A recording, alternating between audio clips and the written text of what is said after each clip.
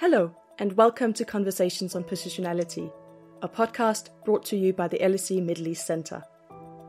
My name is Anne Kirstine.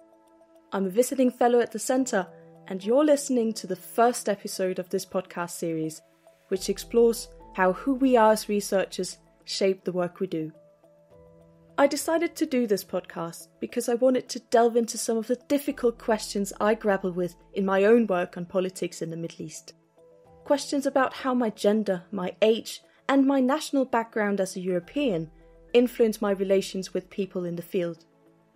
And about the challenges and opportunities that come with having different researcher positionalities in general. In each episode of the podcast, I invite a colleague to discuss these questions with me and share reflections from their work. And hopefully, these conversations will also provide food for thought for researchers, practitioners, and students of social sciences, and inspire new discussions about the role of positionality within academia.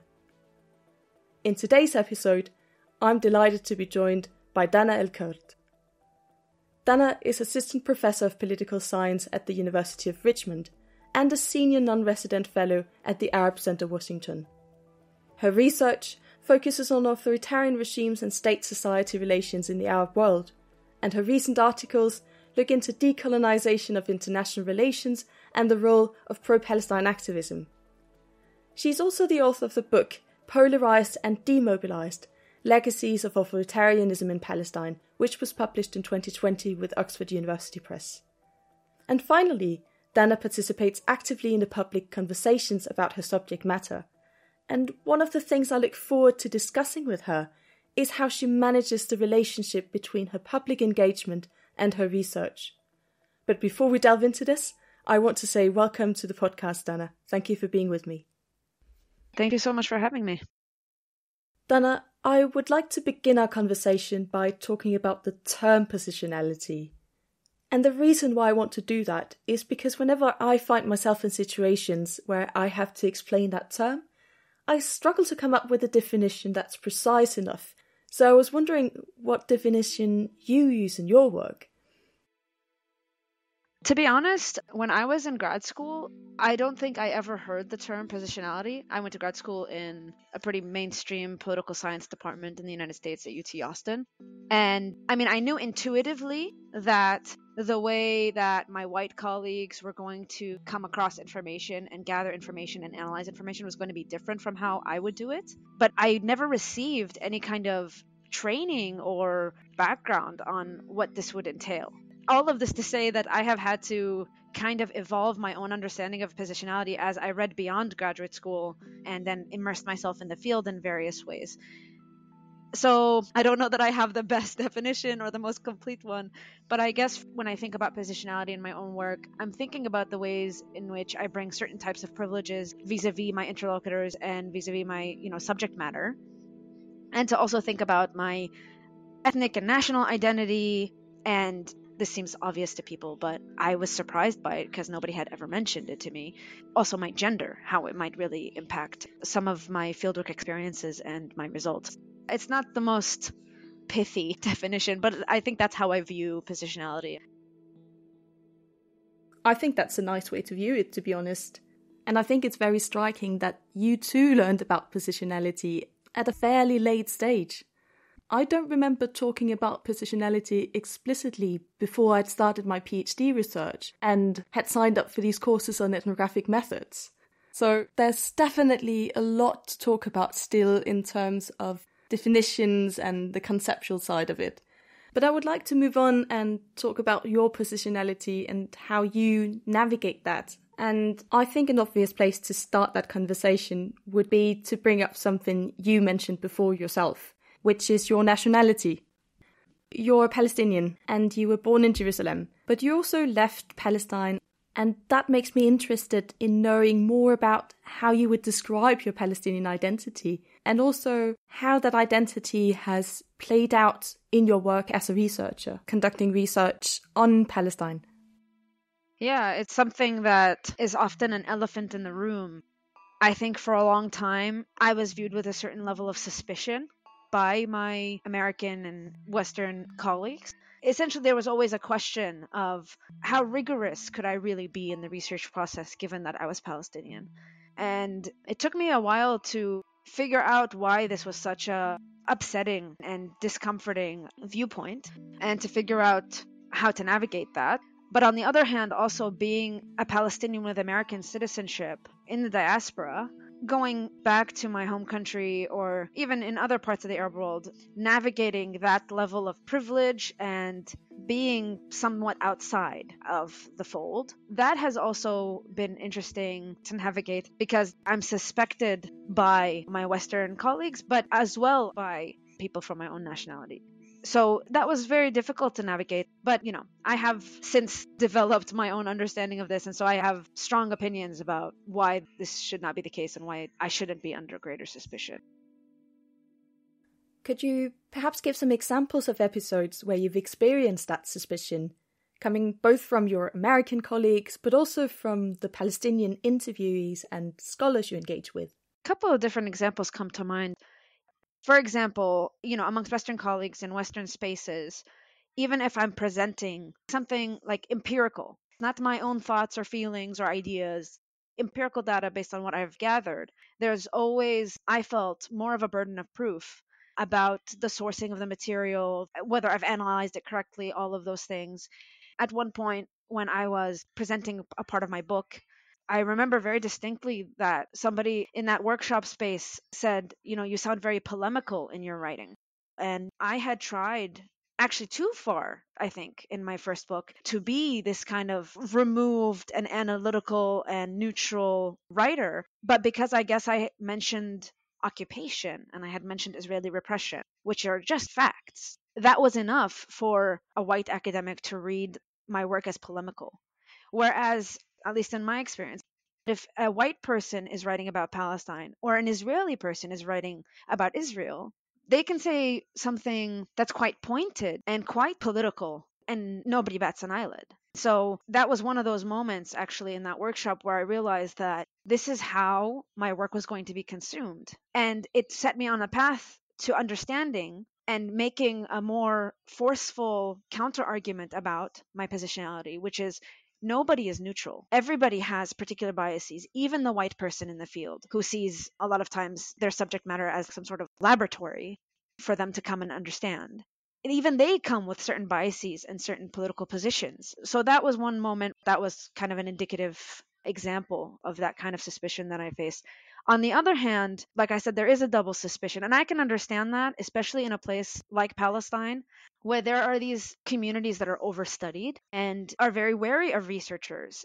When I come in with a certain type of privilege and I am removed from the field, like I don't live there anymore, even if all of my family lives there, even if there are certain ways that I'm integrated in ways that maybe my white colleagues are not, there is that level of removal. And I'm coming from an American university. People can be suspicious of intention. People can be suspicious of how this data is going to be used. I never, throughout my entire career, have ever taken any funding from any government source.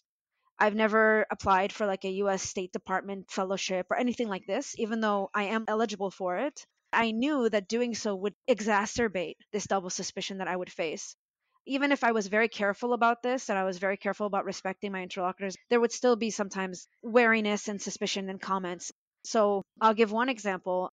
I was speaking to a Palestinian graduate student who was from Palestine and had gotten an opportunity to pursue graduate school abroad and had very strong opinions, obviously, about Palestine.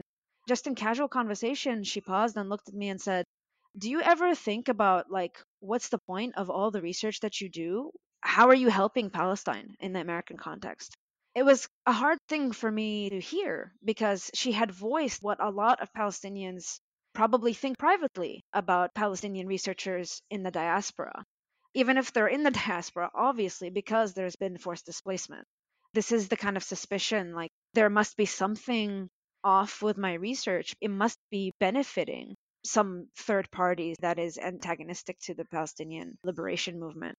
Despite the fact that my book is about US intervention and how US intervention created a particular kind of problem in the Palestinian context, despite the fact that I very explicitly write about this, I faced a lot of harassment from Arab and Palestinian activists, some academics, because there's an assumption that because I'm pursuing my career in the spaces I'm in, because I am an English speaker, because I live in the United States, and all of those things, no matter how explicit I am in my writing, that doesn't protect me.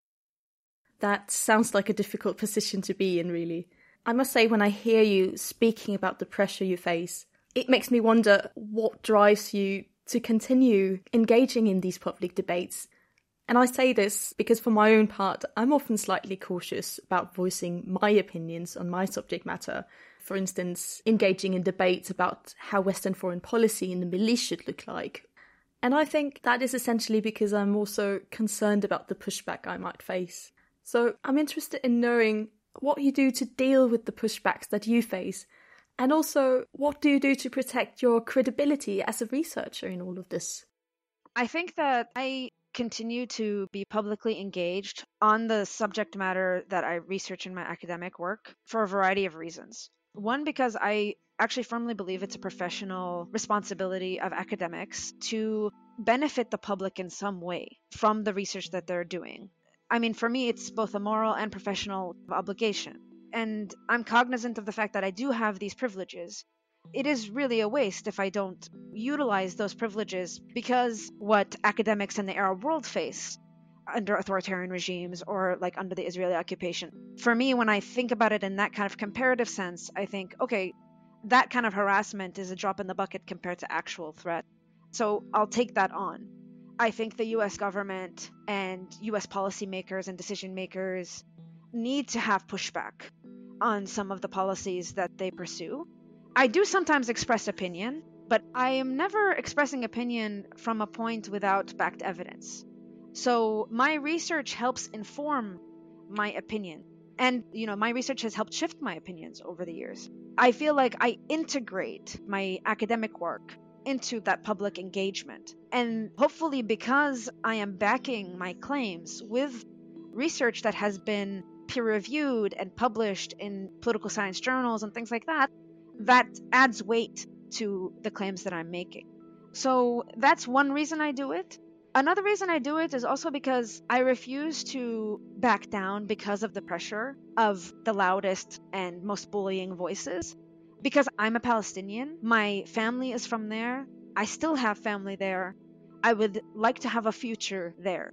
And I have a right to speak on issues that will impact me, impact my family, impact my children. So I think it's a stubbornness also on some level. I refuse the entire idea that only certain types of voices are allowed to speak on these topics, whether it's the quote-unquote white neutral scholar or whether it's only a certain type of Palestinian, only a certain type of Arab. I just refuse that. In terms of impacting my credibility, though, I'm sure there are some academics who see my public engagement as a lack of neutrality, a lack of rigor, but my position is that I can be objective without being neutral, and I am. But I'm allowed to have opinions, and they're backed by claims that have been corroborated by research. As long as I'm doing that, I don't think it should impact my credibility. I know that that's an ideal, but that's at least my position. It's very interesting to hear these reflections, honestly. And I think the way you compare the suspicion that you face to the repression researchers in authoritarian settings experience speaks very much to what you said before about being aware of your privileges as a researcher. I would like to move a bit beyond your public engagement now and talk about how you navigate your positionality when you're in the field, because I'm curious as to how you experience the intersection between different aspects of your positionality. The fact that you're a woman, you're young, and also the fact, of course, that you're a Palestinian living in a diaspora. How do you approach these intersecting identities when trying to gain access to people and conducting interviews? Again, the way that I approached this was kind of a learning process. I didn't necessarily go into fieldwork at any point having a clear strategy about this. Kind of developed it over time, especially as I became more experienced. But I intuitively understood that my positionality would mean that there are certain types of people that I do not have access to. So that pushed me to broadening the types of methods I use because I knew that certain types of people would be inaccessible. So I'll give you an example. As a Palestinian, I'm not going to be interviewing Israeli officials. That's not going to happen. When I was a graduate student, I remember a very nice professor giving me the advice that I should go and do work in Jordan on the Jordanian military. And it never occurred to him that as a Palestinian, that is not possible. So I intuitively understood that there would be certain people, certain spaces that are off limits to me. And so I would have to get pretty good at mixed methods so that I could triangulate data in different ways depending on my research question. And at the same time, as I became more experienced, I also understood how to leverage my positionality. My positionality wasn't always a limitation. Sometimes it could allow me access in ways that other people didn't have. I utilized that as well. Yes, I'm a Palestinian in the diaspora, but I was born in Jerusalem. I still have family in Jerusalem. I immigrated at a slightly older age to the United States. And so there are ways in which that kind of positionality helped provide access to certain types of information and people and spaces that I wouldn't have had otherwise. And then being a woman also helped provide me access in later research. For example, in some of my research on activism in the Gulf, being a woman gave me insight and access to spaces that I think I would never have had otherwise. What kind of spaces would that be, for instance? So, like, there were these private women's salons that would occur in Qatar, for example, that there's no way, had I not been an Arab woman, would I have been invited to observe. They were very enriching to my understanding of the landscape of civil society in these very repressive environments. But at the same time, being a woman, being a Palestinian, being young, as you said, was also incredibly difficult to navigate sometimes because male dominated spaces, that includes academia, that includes, for example, certain government ministries and things like that that I had to access for my first book. It was difficult to garner the same respect and garner the same care and diligence. So there were ways in which I honestly hadn't even considered gender very much when I was entering the field site for the first time. And that was a steep learning curve for me. But then as I immersed myself, I realized that there are ways to leverage your positionality and to leverage your closeness to the subject matter to do, first of all, interesting work, to look at questions and dynamics that people hadn't considered before, and also gain access to information that you otherwise wouldn't have. I would like to pick up on what you said about the imbalance in academia, because this is something you address in your recent article about the decolonisation of international relations, which just came out earlier this year in the Review of International Studies. So, to give the listeners a little bit of context, in the article, you reflect on your experiences at the Doha Institute for Graduate Studies and the Arab Center for Research and Policy Studies in Qatar, where you were previously employed. You argue in this article that academia would benefit from having a greater diversity, both among professors and students, but also among the authors that feature in the syllabi. And this is something that I feel, at least in some circles, have become accepted as the standard point of departure. But at the same time, I think we sometimes forget to talk about what exactly it is that academia gains from having a wider representation of diverse positionalities. And that's why I was wondering if you could say a bit about this based on your experiences from Doha. So a lot of my work was providing a space for Arab and regional scholars to build their scholarship and their academic contributions in an environment that wasn't so exclusionary. And there's a variety of ways that the Doha Institute and the Arab Center accomplish this that I mentioned in my article. So there are these events that are put together. There are the journals that the Arab Center puts out that have provided really unmatched space in the region for Arab scholarship. And also the fact that the Doha Institute is a space for students from the region to come largely on scholarships and get a higher degree and use it as a jumping off point. It's really unparalleled. And I saw what a value added that was, because there are particular unique experiences and positionalities and lenses that these kinds of students bring to their research, and the faculty also from the region bring to their research, if we just waited for them to kind of find their way through English-speaking scholarship, we would miss so much of the kind of analytical insight that those kinds of lenses and positionalities bring. I myself, like I said, I was largely trained in a mainstream political science program. I honestly had very little engagement with Arabic language scholarship beyond raw data. And when I went and worked there, the impact it has had on my scholarship, I can't even stress how much it has enriched my scholarship. At the same time, though, that kind of diversification is a starting point, but it can really stall if we focus just on the sheer number of people who are being published or the sheer amount of events, rather than really interrogate how we're teaching and understanding these disciplines. Something I did see at the Doha Institute was that a lot of that kind of effort did sometimes veer into the performative. So, for example, the syllabi didn't necessarily always feature Arabic language scholarship, even when it was very readily available, even when the language of instruction is supposed to be in Arabic.